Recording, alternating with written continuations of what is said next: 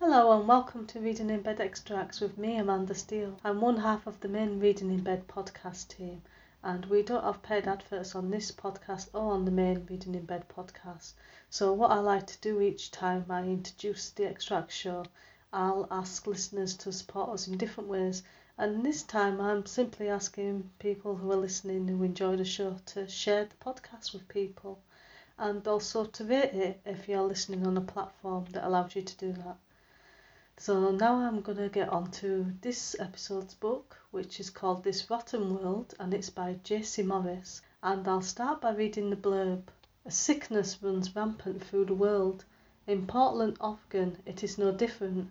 As the night takes hold, 8 men and women bear witness to the horror of a zombie outbreak. This Rotten World is a zombie novel that horror fans have been waiting for, where other zombie works skip over the best part of a zombie outbreak. This rotten world revels in the downfall of humanity, dragging you through the beginnings of society's death, kicking and screaming. Here's the extract. Prologue. In the future, the sun beat down upon him. Beads of sweat ran down the sides of his face. One ran down the side of his nose and perched on the edge of his upper lip. He blew the bead of sweat into the air and grunted as he pulled on the coarse rope. His hands, now calloused and blistered after days on the roof, lumbered with robotic automaticity. His mind wandered as his body engaged in actions that had essentially become second nature. He pulled on the rope some more. In the back of his mind, he registered the coarseness of the rope on the exposed part of his hands. He had wrapped some shreds of an old shirt around his hands a few days ago, when he first began his work. His shoulders were red from exposure to the sun. In the past he would have worried about increasing his risk of melanoma, but not anymore. Now it was perfectly fine to smoke, drink and sit in the sun for hours upon hours. Hand over hand he hauled on the rope, leaving bits of skin and blood behind on the frayed hempen strands. Finally he hauled his prize up onto the roof, a heavy orange bowling ball with a metallic finish, swirls upon swirls playing on its surface. It looked like a small planet sans continents. The sun lit every metallic piece of glitter embedded in its plastic. The bowling ball rested in a cradle that he had fashioned out of rope. Crimson drops of gore dripped from the bowling ball onto the loose pebbles that covered the roof of the gas station. He looked into the distance, wiping the sweat from his brow. His arm dropped to his side, and the sweat that he had wiped off ran down his fingers and dripped onto the roof.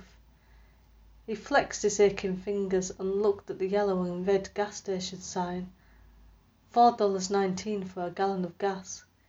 He had a feeling it was actually worth a little more these days. The man pulled a cigarette from his bag that sat on the ground next to a shiny silver air conditioning vent. He lit the cigarette, looking at the naked lady lighter he had pulled from a house 2 weeks past. He wondered if he would ever see a naked lady again, a living one at least. He dropped to the ground and leaned his back against the air conditioning vent. The heat of the flimsy metal burned his skin, but he no longer cared. He took a deep drag off the cigarette, enjoying the burn of the smoke as it curled its way into his lungs. He looked up at the azure sky, wishing for rain. Hell, a cloud would do just fine. Anything for a brief respite from the relentless sun. There was only one thin wisp of a cloud floating through the sky. A mocking wisp with a shape like nothing. He took another drag from his cigarette and closed his eyes. He awoke to the pain of burning fingers. The man tossed the cigarette across the roof and looked at his ruined digits. Red blisters and pain. Exactly what he needed. More blisters and pain.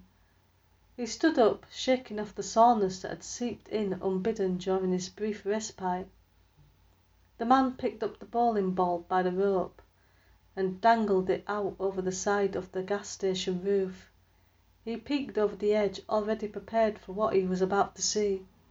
Rotten faces peered up at him, scraps of flesh hanging off their cheeks, their arms raised up to him as if they were at a concert and he was the object of their affection. But that's not how it was. He was just a meal standing on the roof of a gas station, holding a bowling ball tied up in a rope. He swung the ball in an arc, releasing it at an angle that sent it hurtling straight down. He watched it fall, tracking its movement. The zombie's head exploded like an egg.